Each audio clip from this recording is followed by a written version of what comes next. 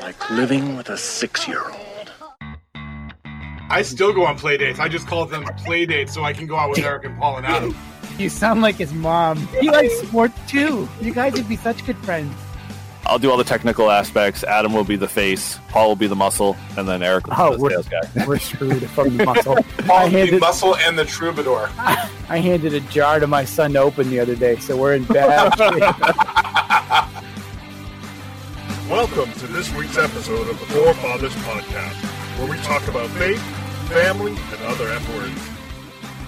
Let's give it a shot. Welcome to the Four Fathers Podcast.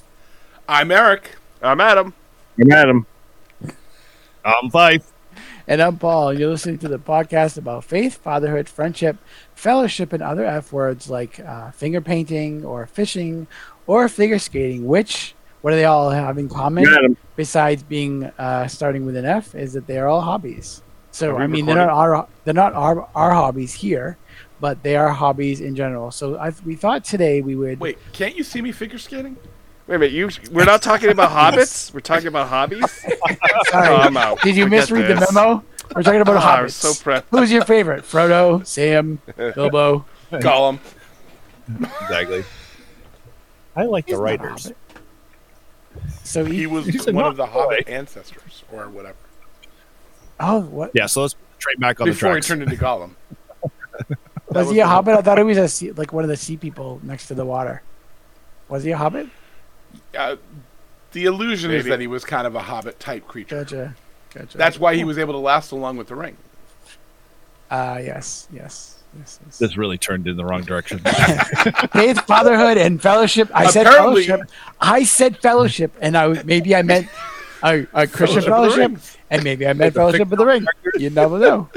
I mean, there's only 4 of us. We're missing 5. There's not 9, so we have issues there. All right, so today we're going to talk about, we're going to grill each other. Like, we all have a hobby. We all have certain hobbies that we do, and I realize that we give Fife lots of grief about his ham radio hobby, and I really haven't found out much about it, about how he got into it, what he does. So I thought it'd be a good thing for all of us. We'll all talk about a hobby. So, Adam, why don't we start with you tonight? What's the hobby that you're going to be talking about? Finger painting. Finger painting. Excellent. How did you get into finger painting? Well, it was a long time ago. No. I think one of the hobbies I wanted to talk about is I am a New Hampshire mapler, and have been making maple syrup for the past 5.5, almost 6 years. Huh. So how did you get into that? I moved it. I bought a property in New Hampshire and found that the property was loaded with maple trees, and I was like, I know what I'm doing. That's really how I got into it. So a lot of us would have been like, "Hey, that's great, but like, let me go do some other things." But you were like, "I need to." There's an untapped potential, literally here that I need to do. And the previous owners did mapling on the property here. Oh, did they? So, yeah. Nice. So, Adam, you said you're a New Hampshire mapler. Is there like an official card that comes with it? Like, yeah, I made it up myself in NRA crayon. holding card. With the Did you finger paint in maple syrup? Exactly. I did. I finger painted my official card. No, we started out that first year on a barrel evaporator, and lo and behold, was about 35 trees, the 40 trees. Was that the cabana phase? That was in the back of the barn, in the horse barn, where I had With the barrel. half cabana sticking out the top of Yeah, with a What do you barrel mean by half evaporator. cabana? The roof. You don't remember him cutting a hole in the roof of the barn, and he had like wooden the cabana over it. what's it? Bamboo-looking posts and like thatched roof. You don't remember seeing that? Yeah, that was the thing that was like right on the back of where your arcade is, right? Yeah. Yeah. Before you moved it away from the house because the sugar syrup was making everything sticky. No. It wasn't that. I upgraded because that year. Honey, I'm trying to do the taxes and all that. I was boiling together. I was our first year the boiling. So the barrel evaporator that I started out on would boil at high capacity maybe 2.3 gallons of water an hour, and that year I collected over 1,000 gallons. So we were out there, and I started tapping before Valentine's Day weekend in February, and we went all the way until almost April, and that was Monday through Sunday, boiling out there all day long, on boiling 2.3 gallons of syrup. Of sap. Excuse me. So being a mapler, and we ended up having to toss about 400 gallons because I couldn't keep up. It spoiled before I could get. Yeah. Wow. Well, that first year we made about 11 gallons. So. And that's still on the front lawn. What, the 11 gallons? The 400 gallons. No, it evaporated back into the ground. Evaporate into the ground, dude. I was going to say it's maple. I don't think it evaporates quite. It's now part of your aquifer.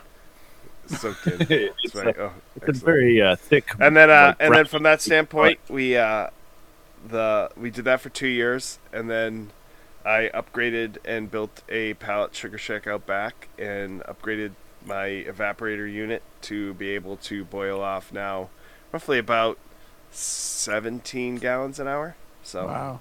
1 million gallons. That's pretty awesome, actually. And then and there's still some modifications I can do to get it up a little bit higher too. Like buy a jet engine. And we went from about 35 taps to over 350. Wow. This year we are now going to be at tapping another 30-acre property with sugar maples on it, so I could be well over 400 trees. So do you have a shirt that says "I'd tap that"? I knew that was coming. I may or may not have a shirt or hat that says that.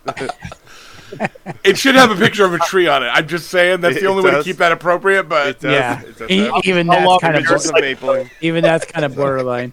So the process starts in. When does the process start? When do you start? Usually starts tapping things. Well, depending on the weather, cooperates, and usually it's in February into March and potentially into April. So you start tapping in February, or you start tapping earlier than that? I usually tap February.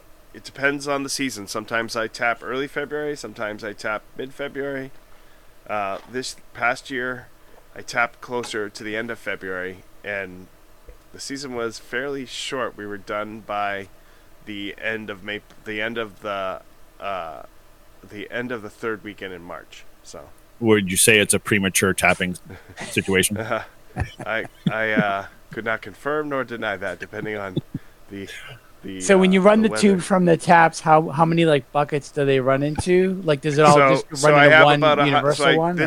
Last year I started doing gravity fed lines, so I have about 100 trees on gravity, about 200 on bucket on my property right now, and then I have another property across town that has 80 buckets. That property will probably stay at that interval. The property on the house will probably add an additional. We'll probably transition a couple hundred more trees over to gravity fed next year, so it's a little less bucket usage. At the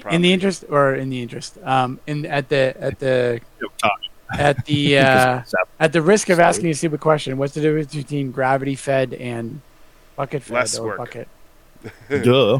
Less stress on your back. So basically, the gravity fed lines are tapped into the tree, and with the pressure of the tree, it's basically a link of trees that you tie in to from your start point down to your end point, which would be a container for holding, and natural gravity will push the sap out into the holding tank, and from there you just pump it up to your main station. And then some of them you just have to go because there's no trees close enough, so you have to just go into a bucket and then pick up the buckets, kind of thing. Yeah, some of them are just not. It's sort of like when you build a network and it costs too much to run fiber between two very long properties, so you just decide to put a Wi-Fi link. There in you go, between. mesh network. Yeah, call it a day. So it's fun. It's a lot of work. So how does the So you Is there mentioned union? boiling. Is there any union? How do you actually make sap? What's the process like? So basically, it's like You boiling have to water, except when you boil water, normal water, it evaporates. If you boil it enough, it just evaporates and you burn your pan. This one will evaporate to a brown sugary liquid, which will cost you a lot of money if you don't take it off the pan at a certain time. So yeah, no, it's basically the operation is you're boiling off the water content and leaving the sugar behind, which your kind of sweet spot is 7 degrees over boiling. So depending on your barometric pressure of where you're at, the normal boiling point of water is 212. So your syrup is 219, but it could be different depending on the temperature and pressure. So it could be. So you really have 218. to work to keep the temperature the same the whole time? So feel like the in way I science run, class. so there's several I'm different not paying methods of boiling. You have batch. We'll get to you, boiling. Ham Boy. Give me a second. I've got some questions for you. There's batch boiling, where you're just boiling in a pot and just continuing to add syrup to it, and then there's more sophisticated evaporators where they have inlet feed and it runs through several channels. And in those channels, as you're introducing new sap in, it's pushing the heavier, denser syrup through the channels to your output where you filter off. That's the kind you have, right? Yep. So you said, how many years have you been doing this? Like 7, 8? This will be the 6th year. Okay. Yeah. So what's the most creative thing you found to use your maple syrup for? Most creative thing.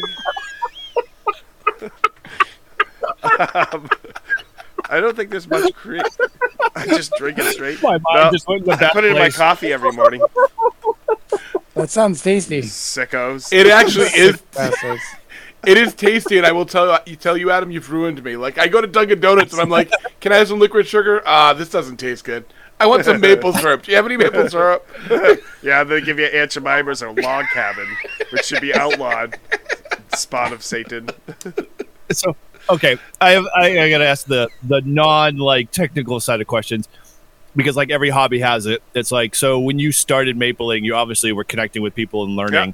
Like, was there a initiation session that occurred through the process? No, So there you have was to no chug a initiation. gallon of maple syrup at one shot. No initiation. Just a network of. No, now I was thinking more tasting in that side, but I'm talking about they're they looked down at you when you said you had this small little 20-gallon boiler never. until you got the bigger size. You know how it is Nope. when you get into classic cars and stuff it's like the same that. thing with You're any hobby. People are always excited when people get into it, and then they just say you don't know what you're getting into. Don't do this because You have the couple of people that are really excited to have somebody else that they can taint, and you have the other guys that are like, no, go away. This is a bad place Right. for you. Yeah. it's you start out small, and next thing you know, you've got 400 trees, and you're collecting over 13, 14, 15, 1,900 gallons of. Did you sap buy to boil. any of this stuff retail, or did you just find it through Facebook So Marketplace and other I maplers bought and stuff? My pan I bought retail, and the equipment's the most expensive. At this, excuse me for a second. At this point, that's sugar lung cough. sugar lung cough. Yeah, I know.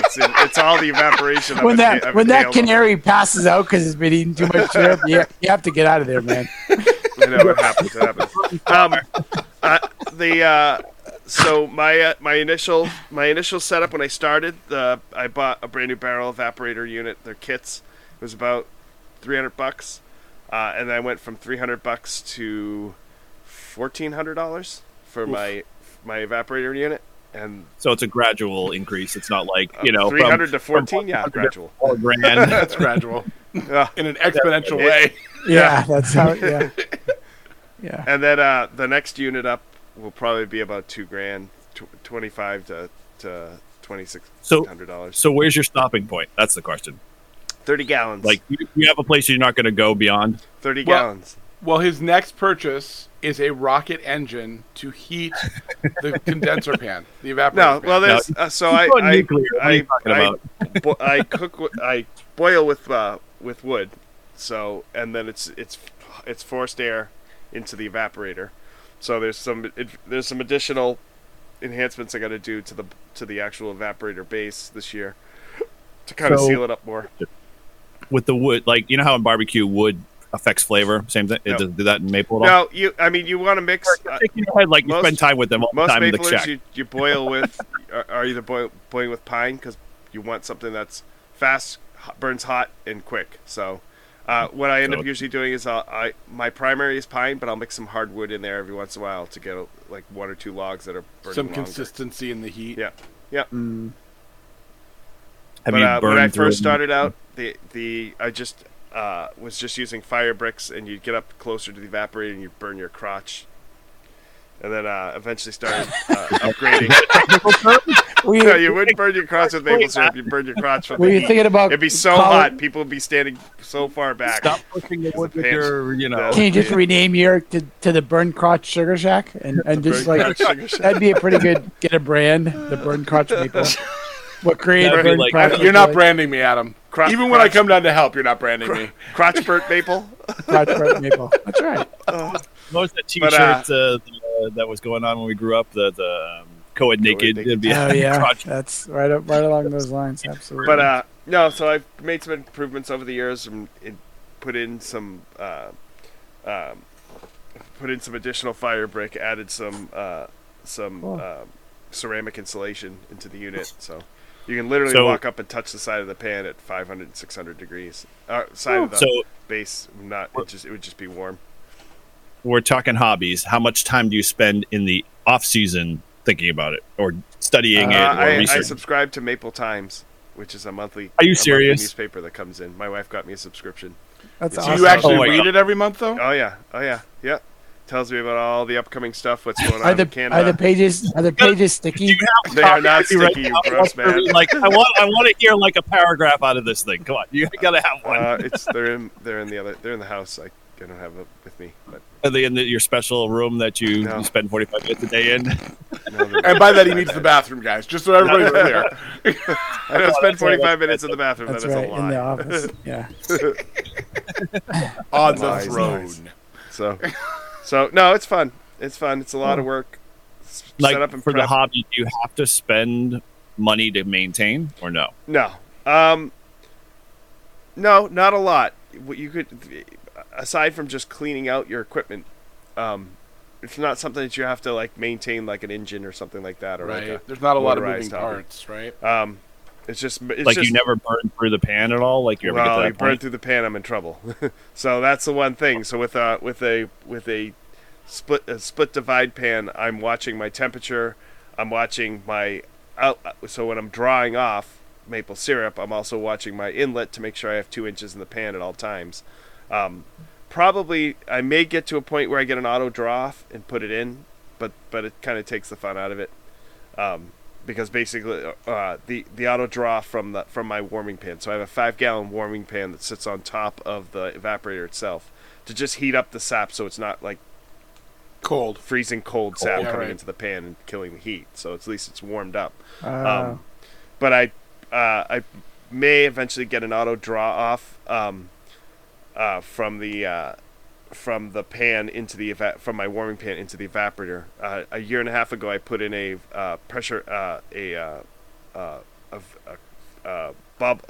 bobble gate for the feeding of the warming pan from my main tank that sits outside the sugar shack. Oh. So there's always a Bobble gate? Yeah, it's basically just a valve, a float. it's It's like a float one- valve. So Oh. so it keeps 5 gallons of warm sap in the pan at all in the warming pan at all times.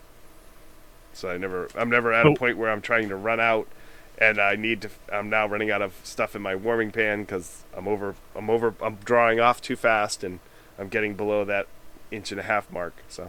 So obviously there's like 2 components with mapling that we've all kind of been privy to, at least in this group and whatnot, is that you obviously have the public side that's like, hey, I'm never going to do this, but I want to come see you do it. But then you've got your maplers. How often do you spend time like go visiting their maple shacks and seeing? Usually it done? when maple season starts up, I'm going to I have 5 or 6 different shacks that I go to during the week. I'll take a night off and go hang out with someone else. That's kind of fun. Now, are going on. these Yeah, And then we do Now Maple Weekend at our house, so we basically pull out the grills and we're boiling. It's usually towards the end of the boil for the season, but we're full swing. So last year we had almost 60 people come through. We actually had youth group at your That's Maple awesome. Shack on Maple Leaf weekend. Yeah. Hey, we recorded one episode there, but that was a horrible episode that we'll never take out of the archives ever again. Never That's going to say be part of the pay member access stuff. Oh yeah, that's a great gift. Here, have a crappy recording of us. Thanks for your money. it was so bad we transcribed it automatically for you. So with the what was my question? I was going to say oh man, I forgot what I was going to ask. With the maplers themselves, like, do you find there's obviously the commercial guys that you guys don't compete with or do compete with or don't talk to, like, Yeah, is there a dividing wall? Like I'll do some sales of maple syrup that will just put the money back in, but this is a not for profit business at this point. This is a hobby. Enjoy It's actually it, a give us complete money gifts. loss, just so we're all clear. Am I losing? It's, Considering Well, no, I something mean- right now, a gallon of maple syrup is almost $65. Wow, that's So. almost more expensive than gas. Yeah, Yep. Close. almost. Except you're not going to pour that stuff in your tank. No, that's a Oh, much you can't- different issue. yeah, definitely. But yeah, So, it's more about getting people to hang out, Cool. drink beers.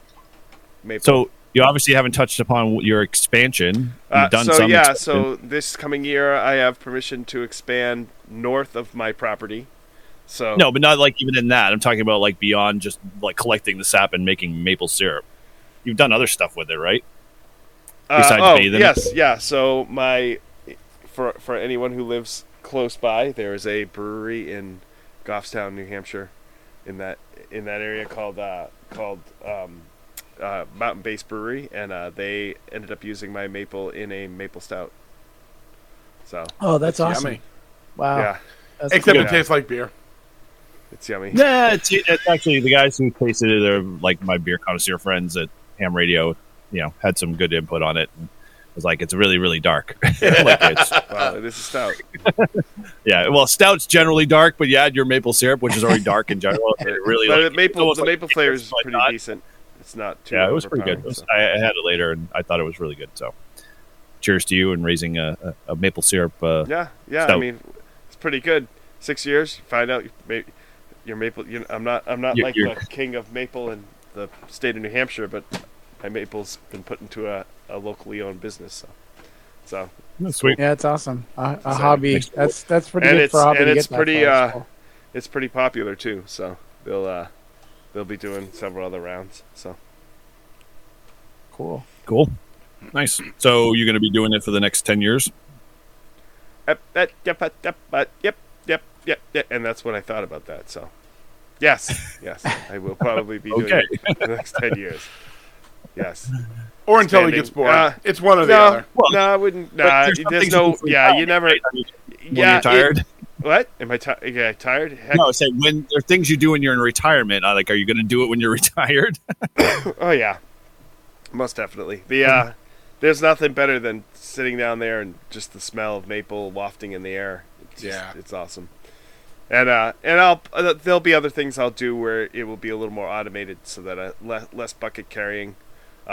We'll keep some of the buckets for people who want to learn the process, and we usually have a low bunch paid of. workers. I was kids gonna come say over and- automated like Isabel and Drew. Hey, go maple for me. Well, this that's how it season. is now. They go out and drive the 4-wheeler around and Nice. collect. Oh, that's But, I'd be cool. hiring. But yeah, even at like 290 buckets is a lot to Yeah. manage and pick up. And I usually do it in sections. So one day I'll collect here, next day I'll collect over here. So I'm not trying to collect everything at once, Right. killing myself. But we'll start to move a lot more to gravity fed and being able to contain it, and then just Cool. pump it up to the 4-wheeler and then pump it up to the main station. So I think next year, along with the additional properties, we'll look at I'll probably end up getting a 2-stage gas pump or gas-powered pump to be able to pump up from the site location, from different site locations on the property. So one last question then. So you got all these other sites. Are these people you're like making deals with to say like, hey, I'll give you maple syrup if I tap your trees? Yep. Yep. So couple that I found in this other property, they run a farm, and they have 30 acres off the back side of their property that's sloped, coming down towards the house, that are all sugar maples. So they're like, we're not doing this because we don't have time because we're doing everything else around the farm, but you have full reign to go ahead and tap and just for a couple bottles. I said, sure. Cool. So, and their son is a mapler down in New York. He took over the family business, so they're a family of maplers. But Oh, wow. but they run a special needs farm up here, and so they just don't have time to tap and boil, and so we'll That's be awesome. Is that going that out farm there. that's up on the hill by you? No, it's in another town. So, and Oh. then so I'll be going out there in August to start tagging trees and laying routes for lines. Start touching them, going, "Hey, you're a beautiful one. Beautiful tree. Make some maple syrup for me." That's awesome. Oh, there's so man. many shirt ideas with this thing. Oh, there's going to be lots of shirt ideas. That's a great segue. Talk about shirt ideas. So let's start talking about some ham shirts. So Okay, so let's Fife. just cut the chase. Ham radio has nothing to do with ham whatsoever, so you can just get that out Well, of your then own they heads. should change the name because I'm very confused. Let me enlighten you why they call it ham radio, and I Okay. can solve probably 90% of your. And you're saying know, it has nothing to do with pork. has nothing to do with the pork industry, or any pork products whatsoever. But it should. It should. No, it should not. Because, if anything, if you ever seen or had received RF burns from, an antenna or whatever, it does not do anything good to your skin.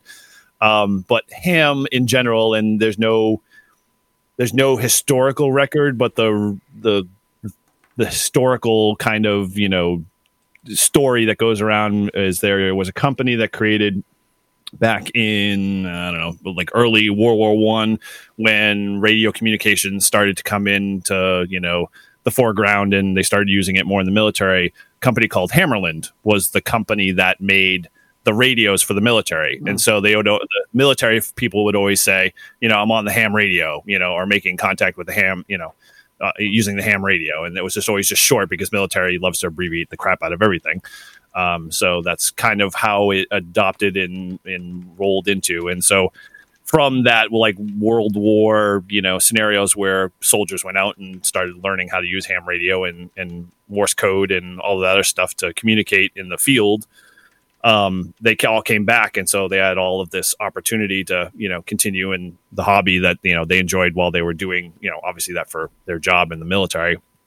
And from that, kind of birthed the amateur radio, FCC, frequency, spectrum, and licensing and all of the other stuff that kind of goes with it. So amateur radio is really the hobby, and it's really meant for average Joes like you, I, and anybody else who has either an interest in communications and wants to be able to use long distance communications. So where like you've got your small little field service, FRS radios that we all see like families have when you go to like carnivals and stuff like that.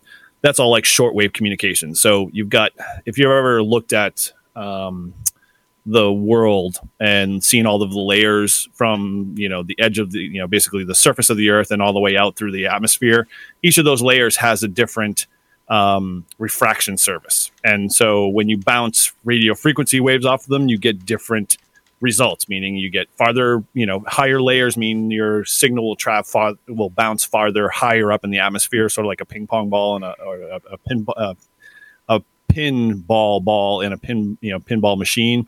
The higher you hit it up, the more it bounces around. Same thing with frequency waves. So a lot of frequencies will, depending on what you have in the hobby, will allow you to, communicate longer and farther distances. Now, it's not guaranteed because things change. The sun loves to screw things up and mess things up.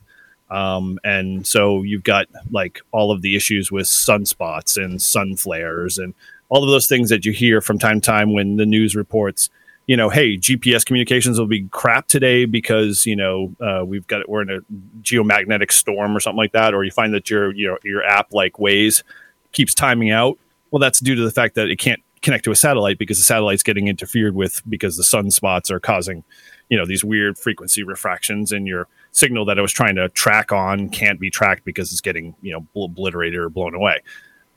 So that's kind of the radio frequency side of the hobby, but there's a whole electronic side that that you get to play with and enjoy and be part of. So I don't know. Go ahead. That's kind of ham radio for me in a nutshell. I could go into more depth before I lose all of you guys to sleep. But go ahead, fire questions. So there's it sounds like there's an electronics, a hardware piece, but there's very much a software piece too. Oh yeah. What drew you to that? How did you get into it?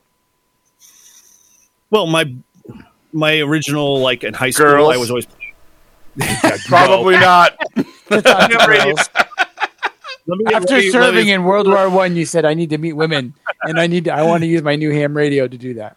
So, trust me, putting a ham radio on your belt does not attract women. When I was a teenager, that was not one of the things I was like. Pretty much, hey, babe, do you like my big giant radio on my side of my hip? No, it doesn't work that way. But you bejewel it? No, but I looked really cool with the little microphone hanging from my lapel. Dude. Boy Scout uniform. So it started for me like in electronics. Like I was always, as my parents probably can attest, and Adam would probably, be part of that. We'd always take apart things. And so my love of just being able to learn how the things, work and, went from like a mechanical standpoint to like electronics when electronics started to come out and we started seeing them in our video games and started seeing them in the computer world and playing around with like simple circuits and understanding how that stuff worked. That was always fun. But then Adam and I, and Adam can contest this because he played around with it very much. Like when we went on our first big family trip down to Georgia, the first trip down to Georgia, my parents threw a CB in the van. And we've all played with the Breaker 1.9 deal, and everyone knows how to talk to truckers. And so the love of like just communicating with total strangers and listening to them gab on, and then that kind of goes into a little bit beyond of like, hey, now I can listen to police frequencies and fire frequencies. Like, how many of you guys had grandparents that would always have a scanner in their living room, and they'd be like, I remember my Aunt Margaret had a scanner on her desk, literally right next to her chair, and she would scan the frequencies in Newton and all the surrounding towns for fire and police and EMTs, and listen to all that stuff. And she like memorized like all the 10 codes and understood all of that stuff because that's what she loved to do and listen to. And so I always had that kind of in the background, and so I just really wanted to be more on the communication side of it, talking. But the big thing with ham radio, it's a communications mode. So whether you like to do the emergency preparedness kind of side of things for preparedness of hurricanes and that type of stuff, they have an area for you. If you just like to talk in general local communications, they have that component for you as well. If you want to just fool around with technology and electronic circuits and build radios and transmitters and all that stuff, there are people that do that. So the hobby's like huge. But there's so much more to the hobby now since it's like 20. Like I took a 20-year, stop for a while until Adam dragged me back in. So I can kind of blame him for that. Was it a Maple Shack? Yeah. No, I don't know. What made you dig out your ham radio? It was like right before COVID. I know. I was like, I gotta put this back in the truck. He puts it back in his truck. He's like, dude, I'm playing with ham radio. I'm like, yeah, that's great. I sold a lot of my ham radio stuff. He's like, you gotta get back into it. I'm like, yeah, no. I don't know what it was after that, but then I decided to go up on the internet to figure out like kind of where ham radio was, because 20 years ago, rabbit hole. Yeah. Oh my gosh. Yeah. So like 20 years ago, the licensing structure and within ham radio, you have to be a licensed amateur, which means you have to take a test, you have to study some theory and understand how to practice and follow, proper codes and things of that nature when you're communicating per FCC rules, because the FCC governs the frequencies and manages all that stuff. So if you step out of line, there are people that listen and can, basically provoke your license. Threaten to take your license away. Are you one of those people, Five? Are you an enforcer? No, God, no. I'm not that. I don't have the time to sit around and listen to everybody. Do you take classes so you could audit everybody too? No. That's my brother. He's an auditor. Auditory, more like it. An audit tour. Go ahead, audit tour. The whole idea of communicating it's fun because it's not like the people I talk to a lot of times when I'm talking long distances. they're like, you exchange like signal reports, you ask them a little bit about their radio, but there's a strict kind of rule set that you don't like, you follow. Like, you don't talk about religion, you don't talk about politics, you don't talk about. What's the point? There is so much other to talk about. Trust me, you'd be surprised. Do you ask them what they're wearing? What are you wearing? No, it's not Send that pics. sexy. That's right. Not through ham radio. But no, you actually can. Yeah, you can send slow scan TV. That's kind of where basically, that's where photos came from with SMS. A lot of technologies that you guys use on a day-to-day basis with your cell phones come from ham radio, like SMS messaging. That's all sent over radio waves. That's all, that methodology, those protocols, all that stuff was written in, from a ham or a person who was, basically creating these, kind of methods and, protocols to send information. I mean, the other things are like really cool things. Like, dude, how many of us want to talk to the ISS? Like, have you guys talked to the ISS at all? The international. The space That's the station? International Space. Yeah, no, I haven't. But I that actually would be really cool. That See, would when be he really said that, cool. I thought it was some sort of spy agency, and then I translated. That's- Yes, got it. Yeah. Yes. The International Space Station. Yeah. So, like, when it comes to satellites and stuff like that, outside of the fact that you've got, what's his name, or littering the Elon Musk. Elon Musk littering the horizon with all of his, satellites for internet. There's a slew of like satellites that, hams and, nonprofits put up in the, skies to use for all different modes. And so, one of the things is that you can, as the satellite passes, come around, and you obviously can't, I mean, I showed you guys here, but, obviously our guests don't see my shack here that I'm also in. There's a huge world map that tells me when the satellite, the ISS makes pass over my house and, That's in cool. my general area, or any of the other types of satellites that allow me to talk in different modes, whether it's data or, voice or, via Morse code or whatever. And so, it's always evolving, and there's always, ways to, communicate with people. And, that's the fun part about it. It's like hunting. Like, I can go out and find a contact in, like, I just actually talked today, through a digital mode, talked to two stations, one in Japan and one in Ecuador. Basically exchange call signs, basically a signal report on kind of, our both methods and the communications. And that was over 4,000 miles That's so one crazy. way. Yeah. So, And it didn't cost you anything. nothing. If I send a text there, it would cost me $5. Right. Well, and so here's the gripe: is like, and I hear this a lot, especially with like the wives of ham radio operators. It's like, well, I can pick up a phone and call someone in Japan. I'm like, well, then here's the phone. Go ahead, call someone in Japan. Like, yeah, you can call some random stranger in Japan, but you're lucky if they'd actually pick up the phone if they didn't recognize, your number, or knew who you were, or you weren't calling for, some Telemarketing. scam or telemarketing, Right. Type. Right. So, it's that type of thing. So what does it mean when you exchange signal reports? What does that mean? So take me through like you've just called this person in Japan. You like ham, they like ham. That's something to. Green eggs. I'm more of a bacon Exactly. guy. So what does that call workflow looks like? What does that sound like? Yeah, so so the mode you're kind of talking about is what they call phone or sideband. So it's a mode that you're using your voice to communicate over long distances. And so there's frequencies that we are allotted as ham radio operators to operate in that operate voice type communications. And so spin the dial, and we're going to either call out saying, hey, and there's basically a bunch of special codes that you use that everyone knows that, similar like how police have the 10-4, 10-5, those types of codes, the 10 codes that we all kind of hear and sort of know. Ham radio has the same similar codes. They're all called Q codes. And so each Q code was really derived from Morse code. When Morse code was coming, Morse code was used in, military and, kind of, those types of long distance communications. They wanted a fast way to be able to send, I got the message confirmed.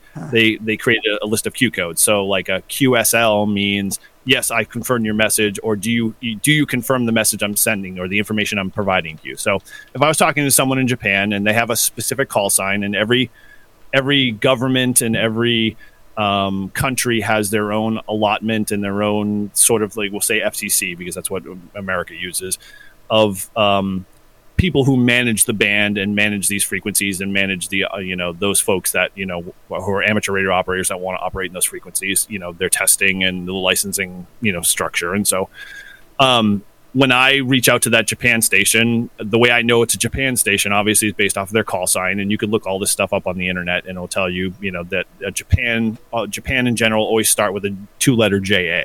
Yeah, obviously. Makes sense. And then in America, there's so many states and so many, the continent's so huge, it's all broken out into sections, and so each section has a 2-letter or 1-letter character prefix and then a number which denotes which section you're sort of in. So like in the case of where I were in New Hampshire, I'm in section 1, so my call is November 1 Juliet Uniform Radio, and so it's just N1JUR, and so that call sign's tied to me. People, when they look me up and confirm my call sign, can look at my information and confirm that I am a licensed ham radio operator. And Adam's call sign is a little different than mine. It's KB1ICD, and my dad's call sign is KC1QDK, QDK. Man, I say it so often, it's like you forget when you're trying to remember what you're saying. But and so when you're having a conversation with someone, you're exchanging your call signs back and forth. So you're required. You were required at one time. Now you're not, but people still do it anyway. You're required to keep a log, and so it's sort of like your guest book at a hotel. You're putting your name in there. You're putting the person's call sign in there. And because we're in the 21st century, there's a whole bunch of software out there that allows logging to make things easy. So you're going to look up their call sign, and all their information is going to be imported into your log for them. And then that signal report came from or derived from, CW, basically CW or Morse code. And what it is a 3-letter notation. Really, it's boiled down to 2 now, but some people still do the 3 number. And really, it means is signal quality, signal strength, and signal readability. And so the best you can have is a 599 or 59 most cases. 59 is like you and I talking in this conversation. I get your 59. Everybody's like, oh yeah, cool, loud and clear, no problem. If you're a 5.2 or a 5.1, it could be that, I can sort of hear you, I can make that stuff out, but something else is interfering, or something's not really like enough to make your signal super strong. Right. So you get the signal report. And then if you're into what they call rag chewing, which is an old term that came from way back in the 30s, I don't know where it came from, but it's not a ham radio term. But in a rag chew, you're just conversating back and forth. Now, there are a couple of bands, and those in the ham radio community know it all, that there's the 80-meter band, and that's the old timers band where they all talk about their ailments, and they all talk about, about how their life is this way, and they're all opinionated. You don't sound like you have any opinions at all, Five. I do not camp out on the 80-meter band whatsoever. I just don't have time to listen to some 80-year-old person's, 5th trip to the doctors about, their colonoscopy or whatever. But people, when, they're conversing locally and having conversations, it's sort of like a chat room, but for radio. So like I have a radio in my truck, and Adam has a radio in the truck, and there's a computer, basically a radio up on a hilltop, and those connect both those radios together based off of frequencies and a bunch of other stuff. And so when I key up the microphone, Adam can hear me and I can hear him, and we can talk back and forth, and whoever else is listening can, be part of that whole conversation. So that's kind of the conversation in most, cases. And it varies, beyond that if you want to talk more about, how your day was or whatever. Cool. So let me ask, what's the kind of, if I just wanted to get started on ham radio, what's like the initial investment? Basically time and reading. So all the materials today are out on the internet for free. The only cost you really have is taking the test, which is you can take it locally now that because of COVID, they do them all online everywhere pretty much. So the online tests are like $20, and then the FCC is now starting to charge ham radio operators for license upgrades and first-time license purchases. So there's 3 levels of licensing. There's a technician license, which is the entry level, and you get allotted certain bands and frequencies that you have to stay and operate in. And then if you want to go up to the next level, which is general, which gives you more of your HF or high frequency privileges, to talk around the world, you can do more of that and more frequencies. And then they have a level above that, which is extra, which is like, hey, you got everything and you can talk to everybody and anything on any mode. Cool. That's awesome. And how much is a entry level radio? Do you know? Just like Adam's hobby, you can get into it with a cheap, $25 HT. which is a handy talkie or handheld radio, which, is something like this, something like this small. Yep. Or you can go above and beyond that. I probably can show you my camera. So no, it's too short. There's a whole slew of equipment over here in the rack, and I can post pictures and stuff like that. But yeah, I mean, the investment is like, how much do you want? And the funny thing is, a hobby, it's not like a scale. It's not like a progressional type hobby where you have to go from one thing to the next to the next. It's like, hey, if I feel like doing this, I can go do this. If I feel like you can bits and pieces together. You don't have to buy everything at once. Like, I can buy a better antenna and not have to buy an entirely new radio, kind of a conversation.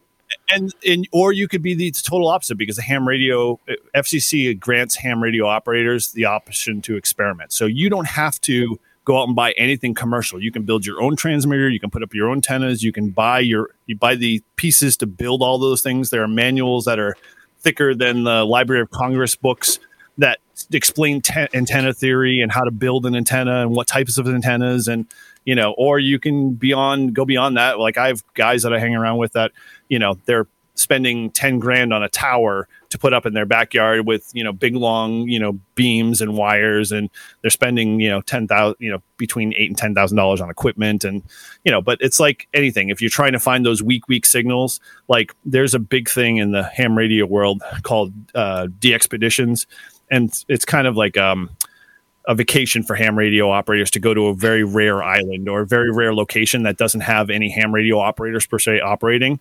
And so what they call is that they do fundraising, like the Ben did for his mission trip. They fundraise all their money and everything they need to be able to haul out to the island for a month and a half or wherever they're going, like Bouvet Island's middle of nowhere. If you've ever seen pictures of Bouvet Island, it's desolate. I mean, there's nothing out there. And if you don't go out at the right time, you can become shipwrecked and stuck out there for long periods of time. So they're putting an expedition to go out there. And it's kind of like this great thing for people in the ham radio communities. When they get out there, they set up all these towers and they operate, as a special event station, and you get, cards and stuff like that. One of the big things that I really loved about ham radio, and I still do. Do I have one? I do. That one's actually not a really good one, but this one. So just so everybody knows, Bouvet Island's in the North Atlantic. Yeah, it's in the middle of nowhere. I believe it's actually it's in the South Atlantic, down near Antarctica. It's off the coast of of Africa. Yeah. So there are things in ham radio that happened a very long time ago that I think are still pretty cool these days, and people still do it. It's called what they call a QSL card.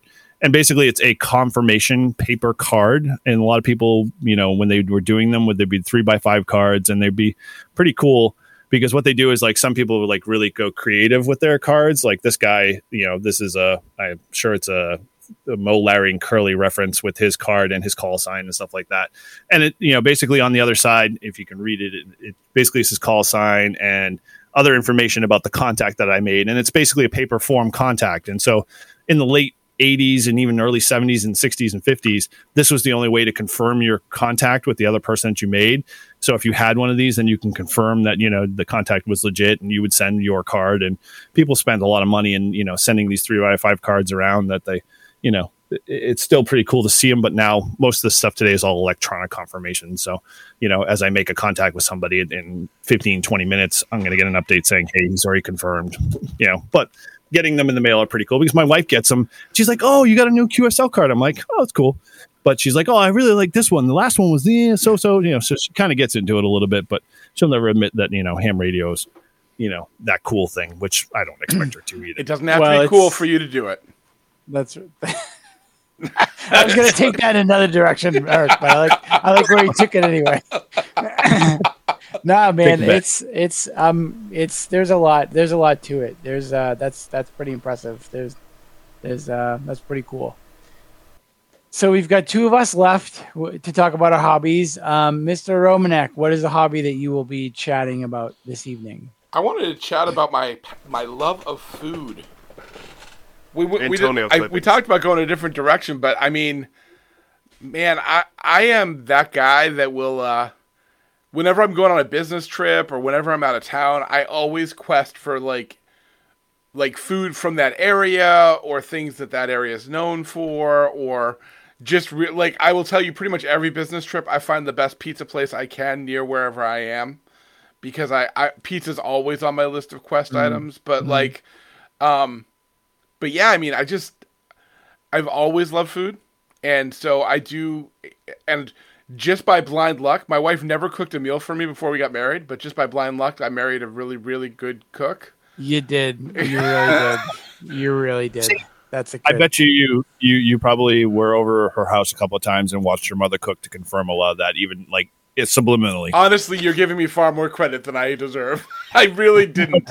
I mean, her mom cooked well, and I did eat her food, but I wasn't even paying attention, honestly. I just figured we'd live at my parents' house and I'd eat there. Very short-term plans. Wow. I was going to say that was very short-lived. So when Heather correcting that one. So when did you first realize that food was an important, like trying different foods was an important piece? When he was about to die, because he didn't.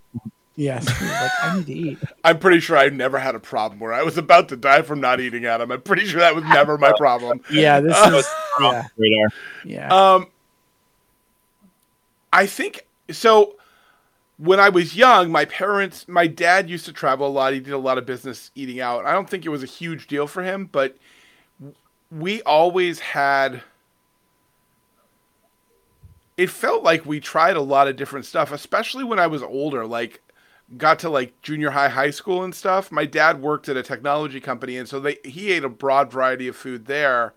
But even when I was a little younger, my parents and I would they would take me out to nice restaurants, like where you had to have manners and like dress up and stuff, just so we could experiment. When I was young, my mom actually, when we were still living in Colorado, so that was before I was 7, my mom actually took like a high-end like culinary course.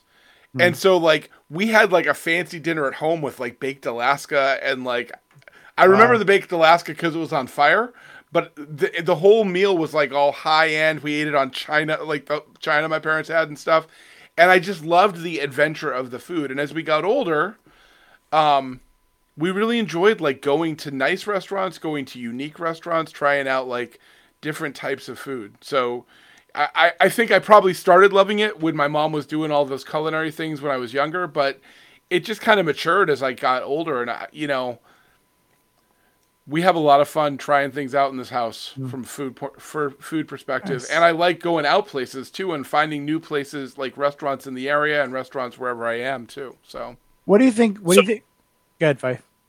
I was going to say, so in the scope of things, and you obviously, if you heard previous podcasts with me conversating, I just like eat food to eat food sometimes, although being around you guys, that's changed. When did you, do you, in your course of your day, how many times do you think about preparing or planning for your next meal? That usually dictates to me how much you really love food. So,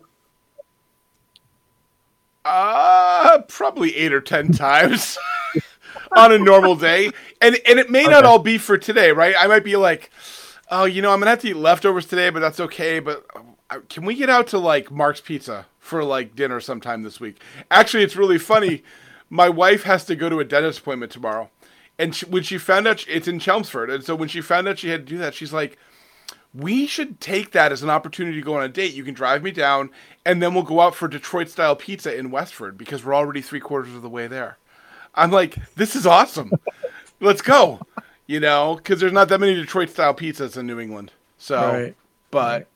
But yeah, I mean, I probably, my wife would say the words I hate to hear the most are, hey, hon, what's for dinner? She's like, it's only breakfast. Can't we get through lunch first? Seriously.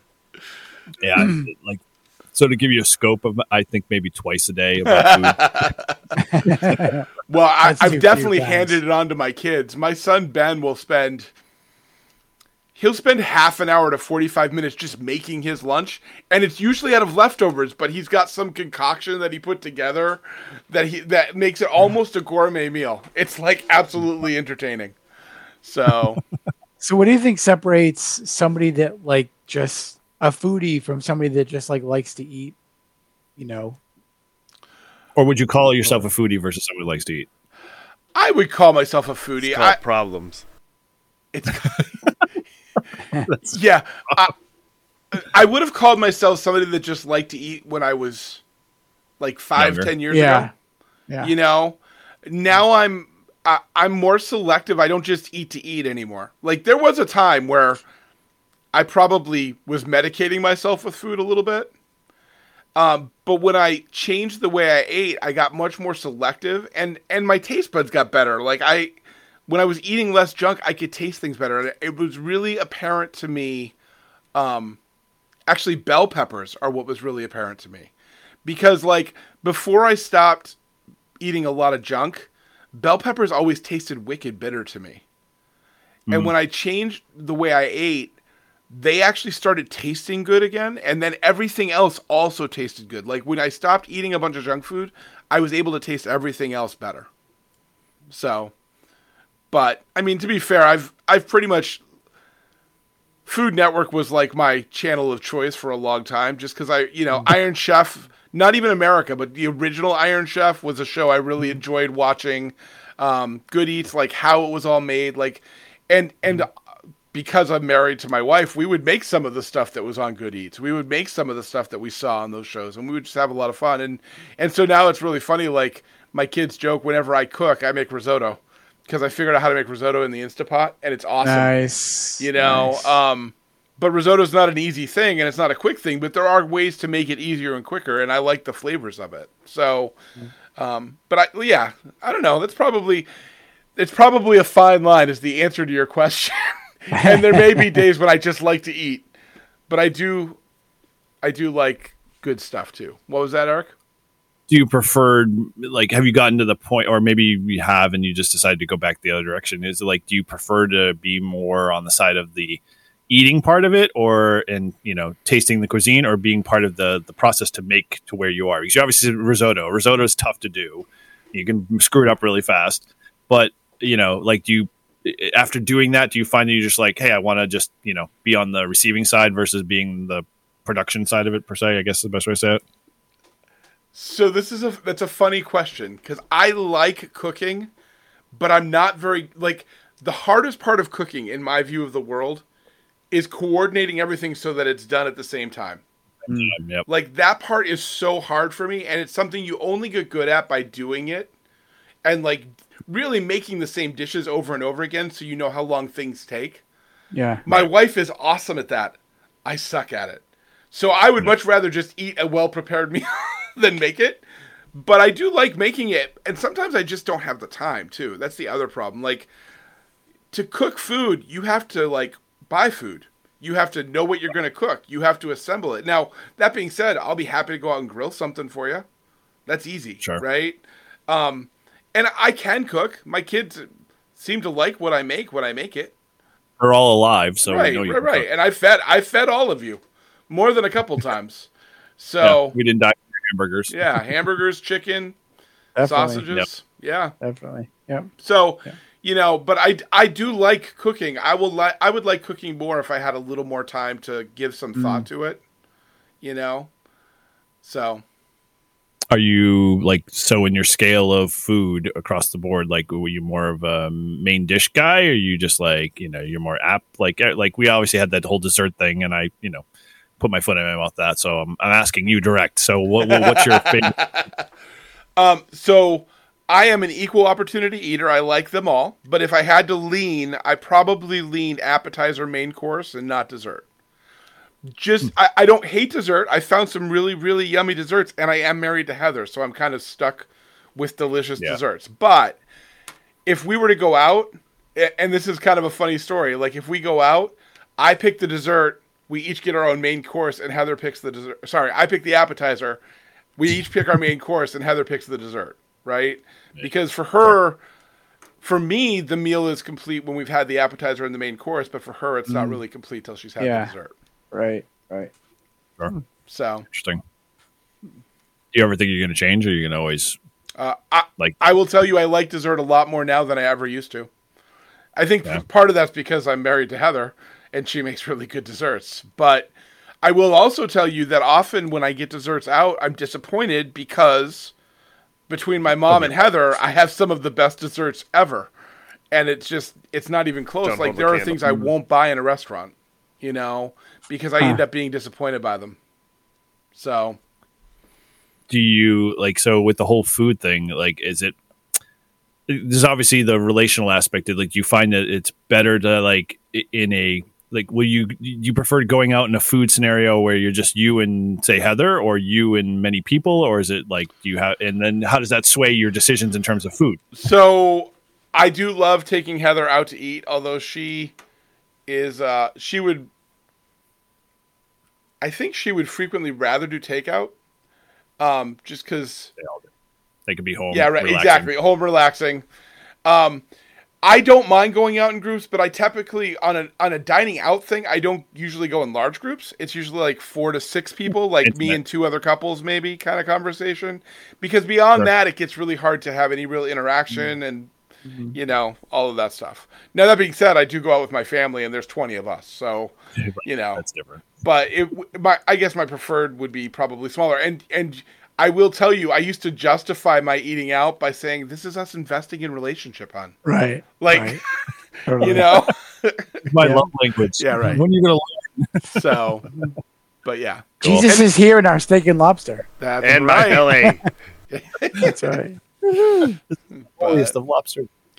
Yeah, but cool. I am that kid that used to take pictures of his food. When I would quest for food, Facebook before it was the thing on the internet. Yeah. Foodie. So Eric, if let's say your whole family leaves, it's just you in the house, and you're like, I'm gonna have dinner tonight. What's your is it I'm gonna go to the store, I'm gonna get some food and prepare it, I'm gonna order here, I'm gonna maybe go out to somewhere, what's your I can have just about anything I want right now. You set some money aside, the family's not around, you have to worry about feeding the rest of the family. What's your I'm gonna go have this right now because I can.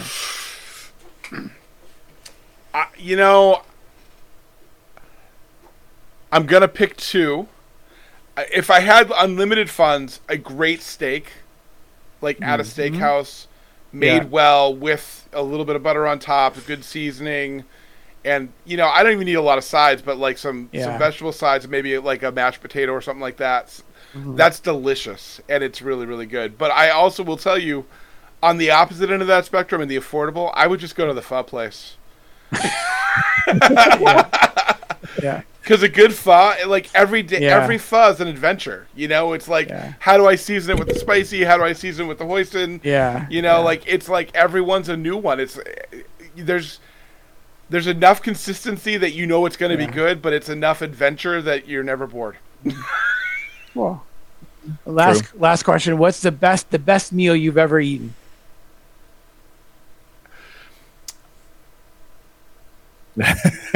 The best meal I've ever eaten was actually it was an out to eat meal. It was when I was working for a company called Par Excel, which is based out of Billerica. They took us. We had just finished a project, and for the project wrap up, we had a celebration dinner, and we went to this place called the Blue Ginger, which was run by this TV chef. His name was Ming Tsai, and he was known for cooking fusion, which is Asian food, Asian ingredients with European preparations, and vice versa. And a little plutonium. Yeah. Which made it all glow, which, it's a pretty cool fact all in all. Yeah. And we got the chef's tasting menu, and we did 8 courses. Oh. And we basically tried a little bit of every specialty on his menu. And, man, I had the best sake, the best red wine, the best white wine, and the best mixed drink I've ever had, on top of this spectacular spread and variety of food. Wow. And it was just a great time. So that was probably the best meal I've ever had. I've had some other ones that came very close, but that one was pretty incredible. Wow. So I was going to ask a similar question because I think it kind of goes in line. You have 2 options. You either have a full sit-down meal that you're sitting down with the intimate couple, whatever be the case, enjoying a sit-down meal, or you have the option to be able to do a food tour. Which one would you go?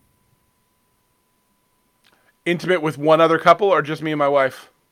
Whatever. Say 4 people. Small little intimate scenario, sitting at one type of food, or being able to do a food tour where you're bouncing between different restaurants, sampling different things, beers and wines and the whole kit and caboodle all the way straight through. Man, that's a hard one. I think I'd probably do the cozy one, the little 2-couple thing. But I would love to do a food tour. They're just different things, right? One is not as much about the food; it's about the relationship. And I joked about justifying our eating out as part of a relationship, but I really do feel like eating out, breaking bread with somebody is a great way to build relationship. Period. And so so it's a funny story. When I got this job, our first quarter was spectacular, and Tim and I and our wives went out, and it was just a great time to spend together, just a celebration of, hey, we pulled this off. It looks like it's going to be great, blah, blah, blah, blah, blah. But it was also just good time together, and I think there's a lot of value to that. And that's one of the things that's great about food is it provides it's a great social way to be social and friendly and to build connection and fellowship. So, but I would love a good food tour too. It's a 1A 1B kind of scenario, not necessarily very similar to ham radio in that regard. You're connecting with other people. That's right, connecting to other people. Yeah. Mine's a short little conversation. Eric's like, dude, how are you doing? No, really. How are you doing? And you're also eating at the time, which I would prefer over 6'9" or 4'7" to 5x5, 5x9. But put it this way: we had our field day. We had our beers off in the corner and our food, and we had great food. Nice. But cool. Adam can contest. So, what about you, Paul? Cool. Yeah. What's your hobby of choice? I don't have any hobbies. That's a lie. You're now a homeowner. There's a hobby. I am. Yeah. He likes to collect matches. Some people study rocks. Whatever. Yeah. My chosen hobby is guitar. That's the one that comes to mind when I think of, especially now, like what I spend most of my time doing if I'm not working or making food or eating or sleeping or what have you. Okay. So guitar, like you can be the technical side of guitar. You can be the musical side of guitar. Which side of guitar? Yeah. So I was never that. I was definitely the musical, the artist side. I was the creative. I was never and I only recently, like super recently, started to get to, hey, these are all some cool tones I could make. So I started on acoustic, and that's all I wanted to do. I just wanted to sing and play. And so, at the church I'm at now, I started on the worship team as playing electric, but it's not like I can play lead. I could play a lot of lead. So, this guy, Jeff, really took me under his wing, and he was like, let me show you. But even then, I just, I never really got into it. And it's only been recently that I've really leaned into, I got a different effects processor and really kind of digging and like seeing all the different sounds I can make. And it's got a looper as part of it. So you can like play something and loop it and then play over that, and just starting to learn some of that. So it's been really fun lately. It's been, I've been really enjoying it lately. It's been cool. That's awesome. Okay. So you touched upon obviously all of the toys part of it. Like, are you more like, I know you obviously started simplified, and then you like with every hobby you get into I've got to have 9 effects pedals, and each one of them does a little bit different, and then you get into the give me effects racks and give me 2 amplifiers and blah blah blah. But where like for your set, like have you like gotten to that point in your head like, hey, I have a sound? Like do you have Paul's sound? I don't know that I'd say it's mine. I'd say that because I still lean very acoustic. Like when I went to a place up in Manchester Music Mill, which is awesome. I was looking for a new acoustic guitar, and I didn't look at the electrics at all. I spent so much time with the acoustics, and that's where my leaning. So because that's true, I don't really like an effects pedal. I have a multi effects pedal, right? So like for me, that's fine. Like that's all I need. Like in fact, there's a much, much more expensive one. Actually, it's similar to what Adam was saying. There's like a $300 one and a $1,500 one. And I went to the $300 one, and I was like, this is fine for me. Like, it does all I need to do. When I want to play electric and I need to play, rhythm, or I need to get a good lead sound and there's some really good tones. But like I said, it's only really recently that it's been like, hey, I like the way that sounds. And no, I don't like the way that this sounds. So I would say I have a little bit of a sound, but it's not like I put it together. I just sort of, there's some people that put so when you have a multi-effects processor, people will make patches for it. So I've gotten some patches, and I've been like, hey, this is really good. Like, I like this. And so like, yeah, exactly. And so, the modeling has come a long way. I've started to learn how you can, move, some of the pedals around, because if you have like a compressor and then, I don't know, different other pedals, it sounds differently depending on how, like which way you put them. Yeah. So, it's fun. How did you get into it though? Just playing as a high school kid or college kid? Yes. Yeah. So we're in a band. So when I got back from it's fun. I get to talk about two failure-y type things. So when I left the academy, when I flunked out, I got home and I started to go to college in the area. And around about the same time, we had a house fire, and somewhere around that time, I had an acoustic guitar, and I just started to learn. So I had a bunch of tab books, like Eric Clapton, his Unplugged album, and a bunch of like chord books and like how to learn. So I just started to learn, but like so when we had a house fire, we lived in a trailer that was on the front yard, and those walls were so thin that I couldn't strum. I had to play fingers. So to this day, like I'm pretty good finger picking. Like I can strum it, but my happy place is just kind of finger picking along an acoustic guitar, which is basically how I learned. So, I can remember a couple of times, like I remember I was learning Jewel's song. What is it? Who will? We didn't start the fire. Who will save the soul or something like that? Yeah, who will save your soul? Yep. And I remember I'd gotten it down to where, because there's a part when you're learning guitar, there's a part of it where you're playing it and it doesn't sound like anything, and it sounds dumb and it sounds lame, and then all of a sudden you go over and you're like, oh my gosh, that sounds like the song. And that moment happened as soon as Tower was walking into my house one day. And so I played it. I'm like, Tower, listen to this. Like, this sounds like the song, like something that would have been a little cringy in the moment. And even now as I'm thinking about it, but like, I was just like, I just made making the same sound as what you heard on the radio or the song was like mind blowing. Because up until that time, I was like, it's all magic and I don't know how they do it and whatever. And I think there was a point where like, hey, wait a minute, like I can play what they play. Like obviously not as well, not at the same time, not as not in rhythm. But not in rhythm. I can't change chords fast enough. Yeah, no, yeah, I know what they are, but I can't. Hurry up! So yeah, that was really fun. That was really cool. And then it just kind of went on from there. And then as you guys know, I learned a couple of chords, and then our youth pastor turned pastor, Steve Skinner, was like, hey, Paul, we need somebody to lead worship at this new church plant that we're putting together. And I was like, well, I know 4 chords. I should probably learn some more chords. And he's like, nah, that's like 50% of the music you need to play. Seriously, it really was legitimately. Yeah. And that's, it's where it went from there. It's pretty awesome. So what's your bet? Like if you presented, then getting back to this whole scenario that I presented with Eric, acoustic guitar or electric? You only play one for the rest of my life, or? Well, yeah. Okay, fine. Sure. Or just like till you die. Yeah, I think I mean, I think at the end of the day, the singing and playing it's just where I feel most like I'm doing what I should be doing. Like playing electric is super fun, and I love playing. And like, when I've been in the band, kind of supporting everybody and locking in with the bassist and the drummer, and just like being able to be a part of the band. Like live music is the best thing. I love live music is so awesome. But like I think at the end of the day, like just being able to strum and sing is just like it's my happy place. So I would. Okay. Yeah, I think going acoustic. That's what I would choose to. Well, the great thing about acoustic is you can just take it with you wherever you go. You can play it anywhere. You don't have to be plugged in.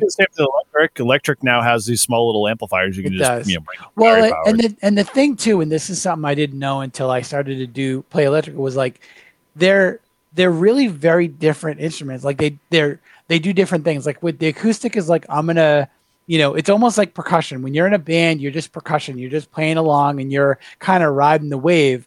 But electric is more like I'm going to add a little here and add a little here and then add a little bit here. So like, that's why like, when you see people leading worship, it's generally not a guy on an electric guitar by himself. It's usually, either a person on piano or a person on acoustic, because they're just, I don't think I really got the fact on how different instruments they are until I was listening to the band The Police, and there was a song, and I realized that the guy that playing electric wasn't playing chords. He was playing like a lead line under it. And it was amazing. I was like, oh, that's the job. It blew my mind. So, just seeing how different they are, I think is pretty cool. So now, are you beyond the tab side? You actually can now read sheet? No, music? Cannot read sheet music. I'm very much that meme of how do you get a guitar player to stop playing? You put sheet music in front of them. So, I do not know how to read sheet music. And do you use your guitar? Tell you though, like, go ahead. Sorry. No, you're good. So I'll tell you one of the things that I did learn is or starting to learn. It's in the midst of learning is the Nashville numbering system.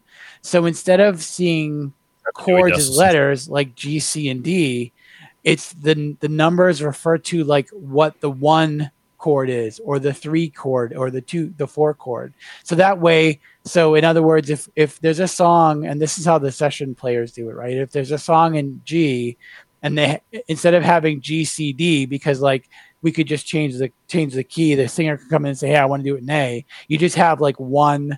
So G, C, D would be 1. What is it? 1, 3, 4. And so like you just say 1, 3, 4, and then you would come in and they'd go, oh, play it in G. Oh, you know what? Let's play it in A. And you just know, oh, A is, A, D, E, right?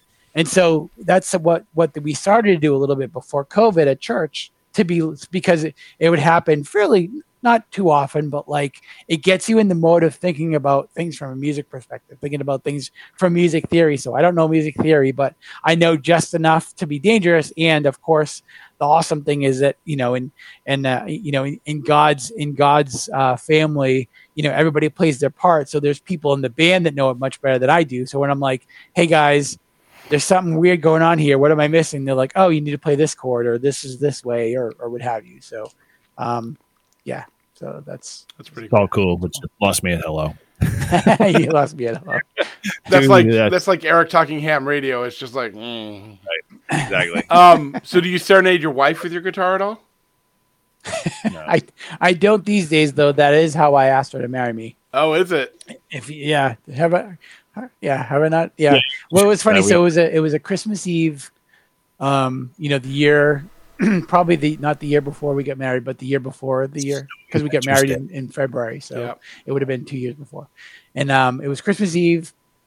We're at my parents' house, and I pulled out my guitar, and I'm like, I'm going to sing our song, and then I'm going to ask her.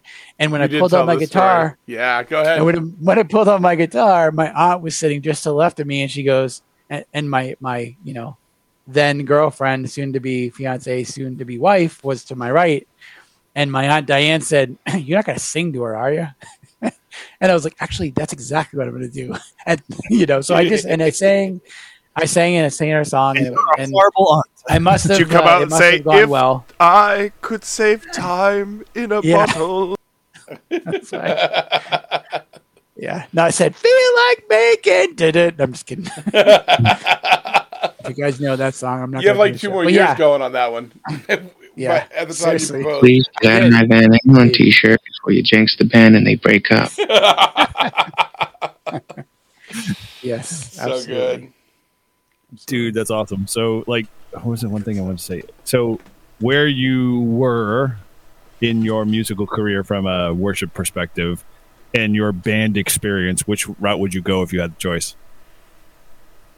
Like, would you continue to be more in the worship side, or do you want it? Like, did you ever have the desire to like, let's be on the road, man? Yeah, that's it's only been a recent thing that I've been like, being on the road would be kind of fun, but it wouldn't be I don't know. I don't think it would be a secular band. Like, I've never really like. There's some songs I like to play. Free Fallin'.